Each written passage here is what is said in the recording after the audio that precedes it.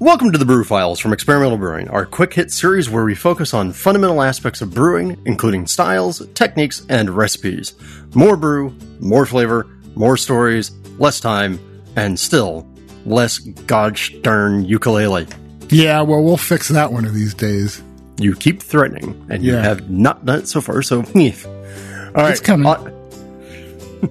On this episode, we're right around the corner from the American Homebrewers Association's Learn to Homebrew Day, what used to be called Teach a Friend to Homebrew Day, but it's a national day where everybody gets together and, well, you go find somebody who may or may not know how to brew and teach them something. So there are a couple different approaches to this, but we wanted to really cover how do you do a brew day lesson type of a thing and make it, well, fun and interesting. So sit back, we're about to have a party. But first, a word from our sponsors. Do you own a copy of John Palmer's How to Brew? If so, you know it's one of those truly indispensable resources for brewers. Well, it's time to replace that old dog-eared copy, because our friends at Brewers Publications have just published the 4th edition of How to Brew, and it's a totally new book. The new How to Brew clocks in at 600 pages, and every chapter has been updated and expanded, and there are 5 totally new chapters to boot. So grab your copy at your preferred beer book vendor, or buy it from the Brewers Association store if you want to get the book and support craft breweries at the same time. More info at brewerspublications.com. Family-owned Atlantic Brew Supply is the biggest homebrew shop in the Southeast. No gimmicks, no multinational corporate overlords, and no BS. Unique ingredients from local suppliers, including malt from neighboring artisan malt house Epiphany Craft Malts and award-winning recipe kits, including the Toll, Raleigh Brewing Company's GABF-winning Imperial Oatmeal Stout. Plus, we've got pro-level equipment and the best-in-cask supply equipment from sister companies ABS Commercial and Cask Supply. Malts, extracts, and more, all available by the ounce, an on-site calculator to help you craft your best brew, same-day order processing, and guaranteed 2-day shipping for East Coast customers. Get 15% off your first order when you use the coupon code BREWFILES at checkout at Atlantic Brew Supply.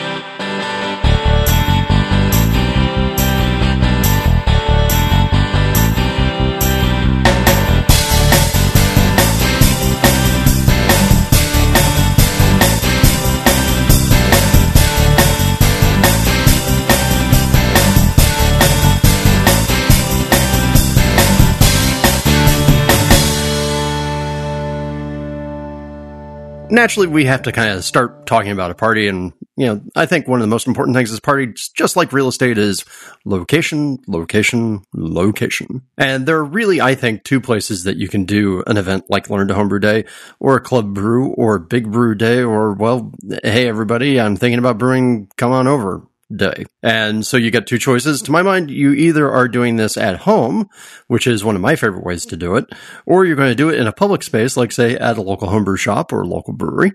And both of those they engender some different approaches that you can take. So I'm just going to start with the doing it at home aspect, because that's really what I like to do. Because to me, I think when you have people over to your house, one of the fundamental things that you get out of homebrewing over at somebody's house, as opposed to, say, going to a homebrew shop, is, well, that's how they brew at home. So in my club, every year we do 1 or 2 days out of the year where we do Brew with a Falcon, is what we call it. Senior members of the club volunteer their houses. They open up their houses to, say, 5 to 20 people, depending upon how crazy they are. And people come by their house and actually sit down and brew with them, and it turns into a bit of a party. To me, I think that's very cool and very important because, well, you get to see what you're actually doing at home. I feel very strongly like the second that you sort of set up a mobile rig and take it over to a homebrew shop parking lot and start brewing there, things are naturally going to change. You're not going to do it the exact same way that you always do your beers. Having said that, one of the most intimidating factors about having it at your home is, well, people have to come to your home. So that leads us to the second aspect. Denny, you want to take this one? When I started doing Learn to Homebrew Day for our club, we used to do it at my place, and we kind of, after 4 or 5 years, decided that was kind of counterproductive for a couple reasons. Number one, you don't want to just focus on your club. Those guys already know how to brew. And so what you want to do is draw new people in. And a lot of people, if they don't know you, have kind of qualms about coming to your home to do this. Not to mention the qualms you might have about having strangers show up at your place and start drinking beer and God knows what else, maybe doing hula dances like Drew. So what we finally did was we started partnering with local breweries and brew pubs and doing it there. And that's what we're going to be doing this year. Drew is right. You don't brew exactly like you do at home, but this is more to introduce people into brewing than to give them exact lessons in how to brew. So to us, it doesn't really matter that we're not doing it exactly how we do it at home because we're still showing people what brewing is all about. All right. And if you're going to brew in public, I think there are a couple of kind of important things that you can do, talking about well, how do you get people there? Yeah, right. And what we do is we put out press releases to all the local newspapers, TV stations, radio stations, stuff like that to try and get a lot of publicity. We have posters printed up that we put around in bars and bottle shops, pubs, the homebrew stores, stuff like that. But remember, what you don't want to do is just preach to the choir, right? If you just put this out among the homebrewing community, you're going to be drawing people who are already brewing. And the whole idea of Learn to Homebrew Day is to bring new people into the hobby. So really think about the outreach part of it. Yeah, well, and I would also argue, though, that even if you are reaching out to people who are already nominally homebrewers, particularly if you're in a club situation, I think one of the useful aspects of some of these events is giving people a chance to hang out, and that allows newer members who may not be super experienced brewers or even moderately experienced brewers, but that gives new club members a chance to actually sort of learn their club's dynamics and learn the people and actually kind of meet them, over a beer. So I wouldn't completely discount the value of having some club focus there. Oh, no, not at all. But, again, if it's a club, it can be done a lot of different times. So don't make it just an in-group club kind of thing, I guess is what I'm getting at. There you go. That's fair enough. Getting the word out is phase one. Phase two, well, you kind of devise a plan of attack. You got to have your poop together, shall we say. Yeah. And the way that our club works it is that, we have the brewers show up around 9:00 in the morning with the intention of being mashed in by 11 or so when the brew pubs open and people start showing up. We shoot for being done by 3 or 4 so that, number one, we're not imposing on our host brew pubs too much and interfering with their business, even though this does bring in extra business for them. Plus, all of our brewers are volunteers, so we don't want to have them just hanging around. We want them to do their brew, to talk to people, and then sit down and relax and enjoy themselves. Right. And so you get your timing set up, and a lot of clubs that do this where they have multiple events going on in one single brew session, they'll actually do things like stagger, the start times for different brewers, particularly if they have brewers doing like, hey, that's my all grain, here's an extract batch, here's a brew in a bag batch, etc. They'll stagger the start times by, say, 30 minutes so that people get to chilling stages at different times so that there's not a giant fight for one cold water hose at a time. Yeah, we attempt to do that, but we find that kind of the staggering happens naturally, one way or another. Also, we make sure that, they give us one main water line and one main electrical line, and then we make sure that we have plenty of splitters and, cube taps and stuff like that so that, we can take care of all of our own needs. This time of year, there's a good chance it's going to be raining, so the brewers come equipped with canopies. And we also invite our 2 local homebrew shops to set up there and show their wares and talk to people so that people coming to see what brewing is all about get an idea of what they're going to need to do it. Now, to me, I also consider, no matter what, that's all the stuff that you need to do if you have this, out in the public and you're away from home and you're getting people there. But to me, I think no matter what you're doing, if you're at home or if you're away, one of the things that you have to do is you got to get a recipe together. Oh, right? Indeed. And I think one of the biggest attractions about homebrewing is the ability to make it yours. If you have a group of known people who are coming together, so like take my situation where I'm doing Brew with the Falcon, or take Denny's situation where you have a bunch of club members coming together along with the public, actually take the people who are going to be doing the brewing or who like are going to be attending the lesson that you know ahead of time. And I would argue that you want to give them a chance to, offer their input. Hey, I want to do a pale ale, or, I really like this one hop thing. Can we try that? Give the people who are going to be, either doing the work or are going to be attending to learn, a chance to actually offer some input. That's not a bad idea. We kind of leave that up to the brewers, but we do make sure that we have one person doing an extract batch. And then we have a variety of different equipment setups. We have, maybe like a person who's using a cooler setup, maybe a person doing a brew in the bag, somebody using a Grainfather or Zymatic. So we try and cover a wide range of styles of beer and equipment. And then at each brewing station, we put up a sign, letting people know what's being brewed, the style of the beer, the style of the brewing process itself. Everybody in our club is wearing name tags so that as people come and walk around looking at these different things, they can find somebody who's got a name tag on that says, ask me about brewing your own beer. They can ask that person. Imagine that. Yeah. And I would actually argue that if you're having the event at home, name tags are still very useful, because even though you may not have the, John Q. public coming in, not everybody who's in your circle or everybody who's coming over to your house is necessarily going to know everybody else. So name tags are still a good plan. Oh, I agree completely, man. We have so many new members in our club, I can't keep up. And this event is one of the places I can actually learn people's names finally. Yeah. Well, and I would also say, going back to the recipe and, coming up with a plan of attack, just like how you said, have your brewing stations labeled so that people can tell what's going on there. Right. I would also say, give people a recipe sheet. If you've determined the recipe ahead of time, make sure that you actually have printouts of what that recipe is so that people can, have it to look at. They can have a place to take notes, etc., so that they have some takeaway for the day that they can then look back and remember exactly what was going on. Yeah, it's a good idea. Next part of, sort of your plan of attack, I would also say that you need to consider the goals of the event and the people that are going to be there. So to my mind, goal number one of any of these sorts of public brew event days, have fun. Goal 2, make some beer. Goal 3, have fun. Yeah, man, I would say that you have those in exactly the right order. I would also say, when you're looking at the brew day, consider what's the point of the brew day.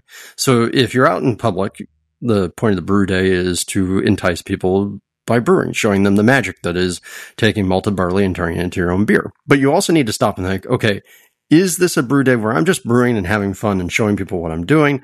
Or is there also a lesson that I'm trying to teach others? Is there kind of an educational component to this?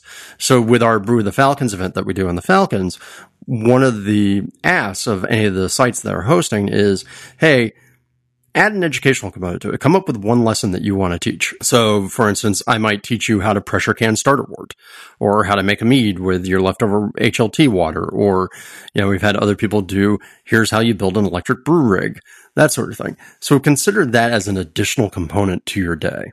What do you think? Yeah, and that's great, especially if you are catering to people who already are into brewing.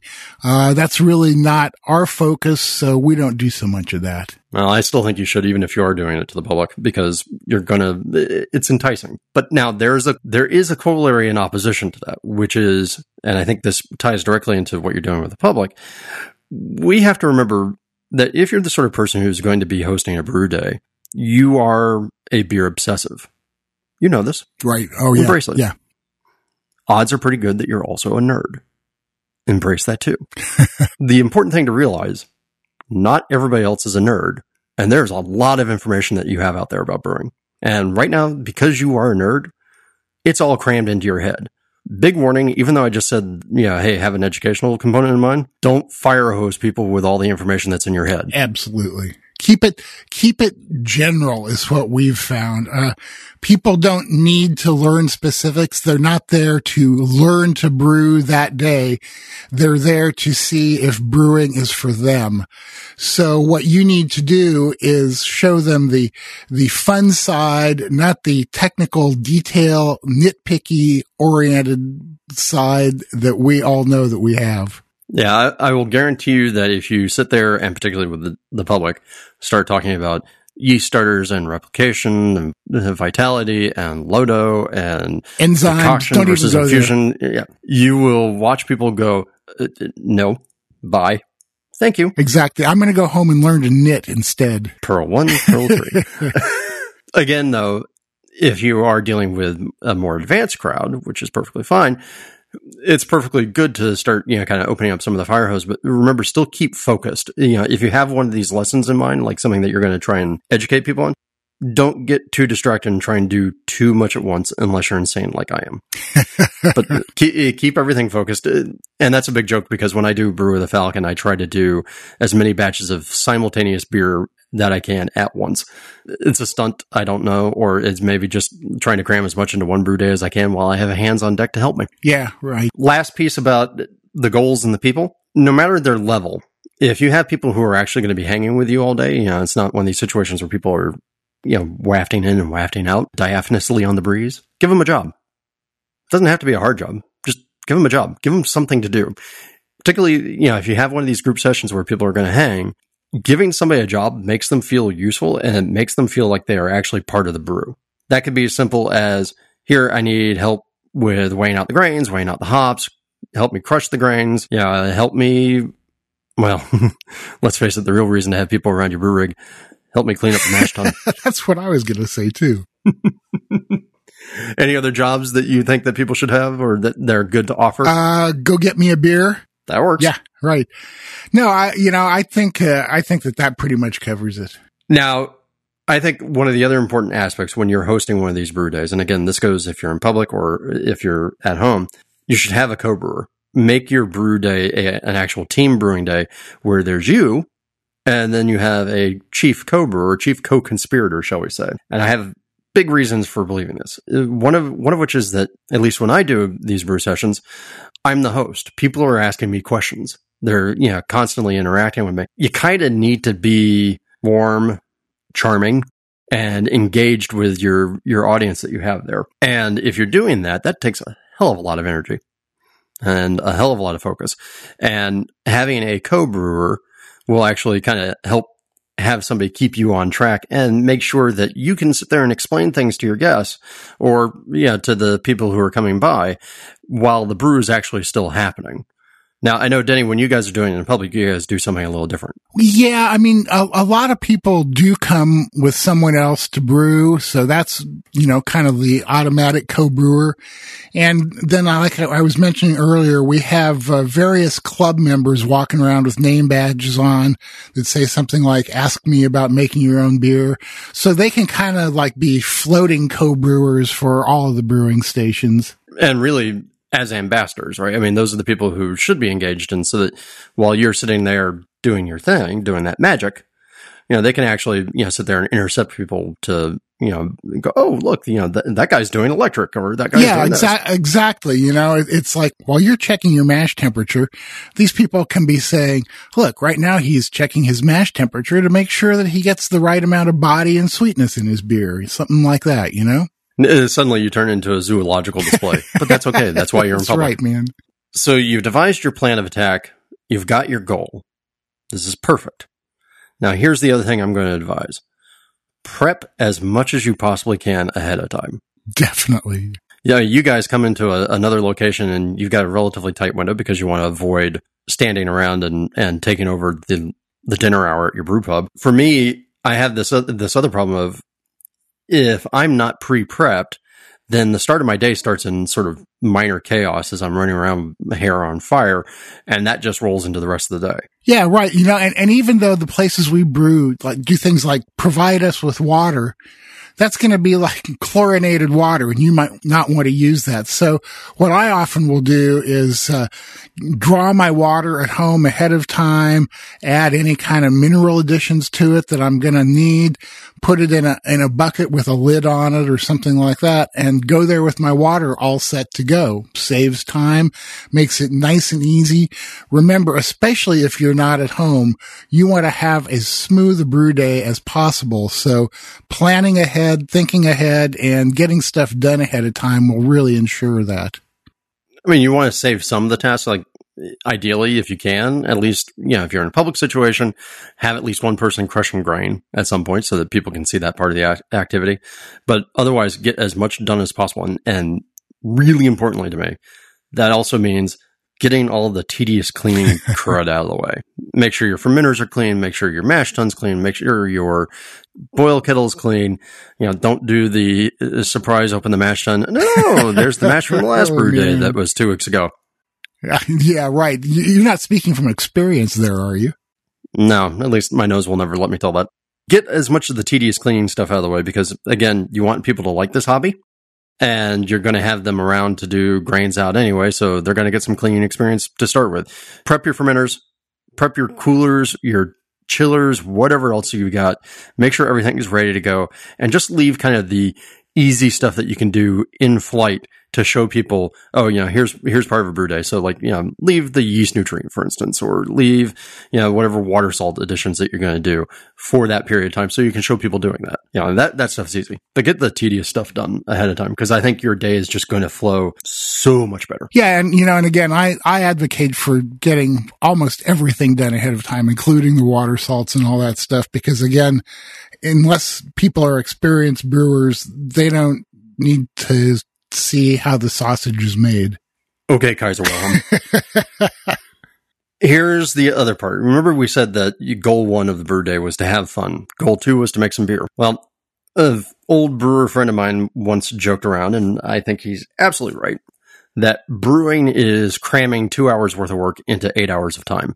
So there's a lot of sort of downtime that can be involved in a brew day, particularly if you're well prepped. If you're ready to go, what are you doing while the mash is going? I like to have other activities going on and other things for people to be doing. Now, the obvious one for a lot of people is beer because, hey, we're brewing. And so brewing means beer. My usual brew routine, and I know Denny has a usual brew routine as well, is I don't tend to have any beer during my brew days when I'm brewing by myself until I'm in the boil. I have all my fermenters cleaned, my coolers cleaned out, my chillers are ready to go. And pretty much I'm on the downhill slope of things, right? That's when I normally start drinking during a brew day. Denny, I believe you don't normally start drinking with your brew day until everything's wrapped up, right? Yeah, right, man. Because I am such a lazy person, I find that if I've been drinking before I try cleaning up and putting everything away, it just makes it that much harder for me. So I generally wait until it's all done. Yeah. See that example of your mash tun being left for 2 weeks. Yeah, that has never happened with me, I swear to God, because basically by the time I'm at the boil, I'm cleaning out my mash tun. But when I do one of these sessions brewing with other people, everything changes. Oftentimes the cleanup will get left till the next day. Drinking starts early. There's a famous story in my club about how I set my pants on fire at one of these events because I was drinking. I just want to say right now, I did not set my pants on fire. I almost set my pants on fire. Liar, liar. No, they didn't actually catch flame because somebody yelled at me just in the nick of time. So they just smoldered? Yeah, right. Just a little smoke was rising. Well, so yeah, I think you're absolutely right. When you're doing one of these brew days, things change because, hey, again, it's a party, right? This isn't just you being solitarily focused Zen monk-like. This is right.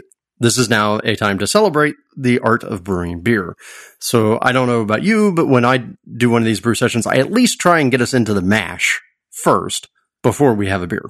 I try, but you know what? I just go with the flow and let it happen, man. Yeah. And I will also very, very strongly argue that, you get brewers together or you get beerly adjacent people together. The next thing you know, special bottles, special releases all start appearing like, oh, look, this is my bourbon barrel barley wine. please, for the love of all that is holy and beery and attempting to make beer, try and push those a little bit later in the day and keep something sessionable on hand. Right. So I'll keep a Saison on hand. I'll keep a mild on hand. I'll actually have some session beer on tap because look, let's face it, even when you're just kind of standing around, you want to have a beer in hand. If you have that sessionable option, then at least you have a smart choice to make. Yeah, that's right. That's not a bad idea. And believe me, I've been bitten too many times by doing it the other way around. Now, I think one of my last Brew with the Falcons days, we got down to the very end of the day. Everything was cleaned up. And it was time to actually celebrate a successful brew day. And so I broke out a couple of years of Cigar City's Hunahpu Imperial Stout. That was the perfect time for that. Right. So please, by all means, follow that. Now, corollary to that is also make sure that you have plenty of water on hand. Have more water on hand than you think you need because it's a thirsty job brewing. And if you keep just downing back the beers, it gets even wonkier. So have some water on hand. Now, attached to that is you are a brewer. And I know very few brewers who also don't know how to cook. So food is an important part of the brew day equation. In addition to having plenty of water and plenty of sessionable beer on hand, you have plenty of snacks and sort of other food opportunities for people to mange on to kind of keep the day going. Whether that's finger foods or some of my favorite brew days have been with friends of mine who have smokers and they'll get up early. They'll start smoking ribs before the brew day starts. And at the end of the brew day, it's time for beer and ribs. That's pretty damn wonderful. Yeah, it sounds great. And when we used to do it at my house, it was definitely a potluck kind of situation. I'd break out the barbecue grill. People would cook various things. Nothing as organized as somebody actually doing ribs, but it was just great. Now that we're at brew pubs, there are food trucks there, stuff like that. So, we don't need to fix our own food, although a lot of the brewers do have little snacks at their station that they hand out to people, stuff like that. And we also give each brewer like a $10 or $15 stipend that they can spend to buy lunch from one of the food trucks and maybe grab themselves a beer.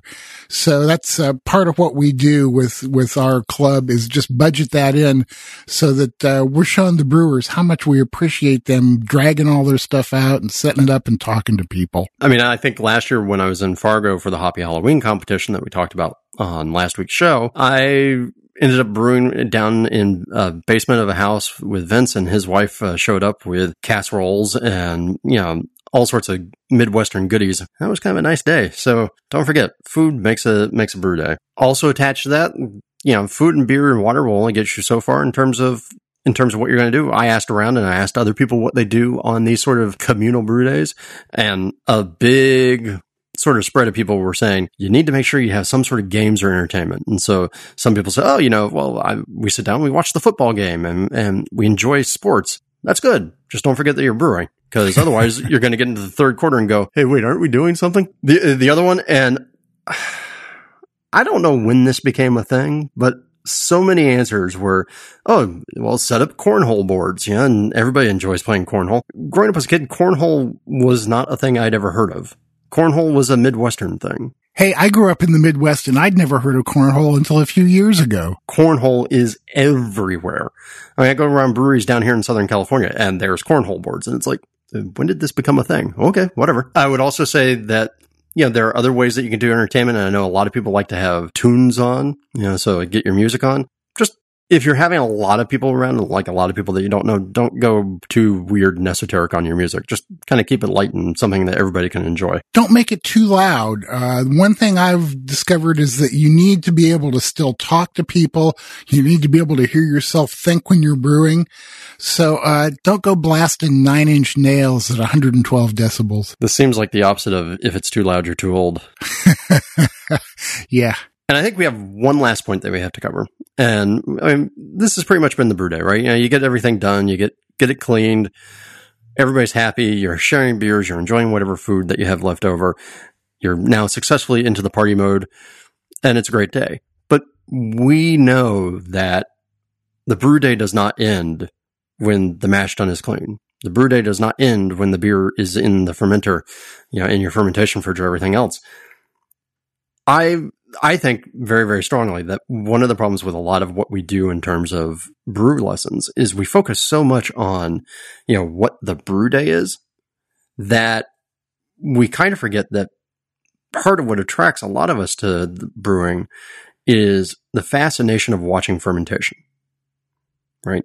Hearing that plink, plink, plink, getting to the point where you're so fermentation obsessed that you publicly label yourself on internet forums as an airlock sniffer.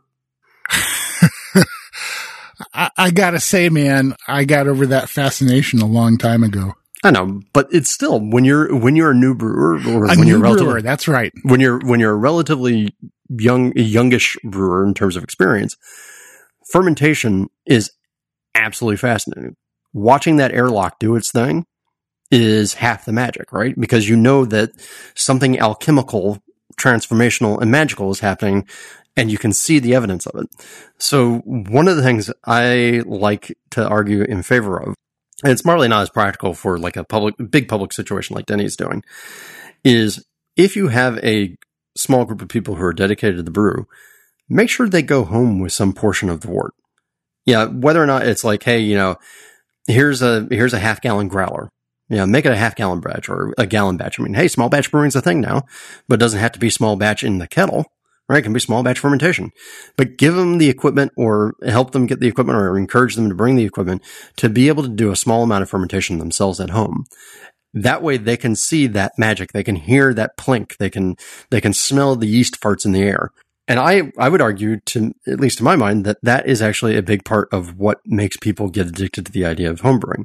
Now, obviously, you have to come back to the other end of, okay, you either have to demonstrate to them how to actually finish the fermentation and get everything bottled and packaged and ready to drink, or you have to offer to help them so that they can do the bottling, at a later date. And then finally, here's one of the other things I think is absolutely key about this. If you do allow people to go away with their beer and ferment on their own, you can have another time when people get back together and everybody who had that same wort can taste the final beers and really truly understand what different magic fermentation makes. And that doesn't even have to be like with the idea of like, okay, you get wort 1 and I'm going to give you this yeast strain. You get wort 2 and I'm going to give you this yeast strain. It's not even multiple yeast strains. It's multiple fermentation environments. Just to get even that lesson across is something, again, that's a little magical. And I think actually will help cement more people into the idea of homebrewing. Now, again, like I said, that's probably a little more practical for a controlled brew situation, like what I'm doing either at my house or at my club's brewery attached to our shop. Right. But it's still, if you can do this sort of thing, I argue it's one of the best ways that you can get people to go, oh, now I understand. Yeah, I mean, I think that's a great idea for a group of people that and you're going to see again. I don't think that would work in our situation, but, in your situation, it's a killer idea. Yep. So before we leave, Denny, do you have any other last-minute tips? My only tip is to get out there and introduce people to the wonderful world of home brewing, how much fun it can be, how rewarding it can be when you make something for yourself and share it with your friends and see that smile spread across their faces. That's really the reason that we all homebrew, I think. Well, one of the big reasons, so make sure to just spread the beery love. And don't forget that the AHA's Learn to Homebrew Day, which is a perfect excuse to get your public brew on or your group brew on, is on November 4th, 2017. Just go to the AHA's website, which is homebrewersassociation.org, and look for the events link and register your site there at Learn to Homebrew Day and get in on the party. They like to measure how many gallons of beer are being brewed. They can help you with resources. They can help you publicize the event if you're going to make it public. But really go out there and have a blast and teach people how to homebrew. You'll be surprised. That's right. Just brew it. So thank you everyone for joining us on another episode of the Brew Files. We hope that you enjoyed this exploration of, making your homebrew day a giant party. And we hope that you actually do party. And like we said, we hope that you take this opportunity, or some opportunity at some point, to go and introduce other brewers, whether it's, people in the public or people in your homebrew club.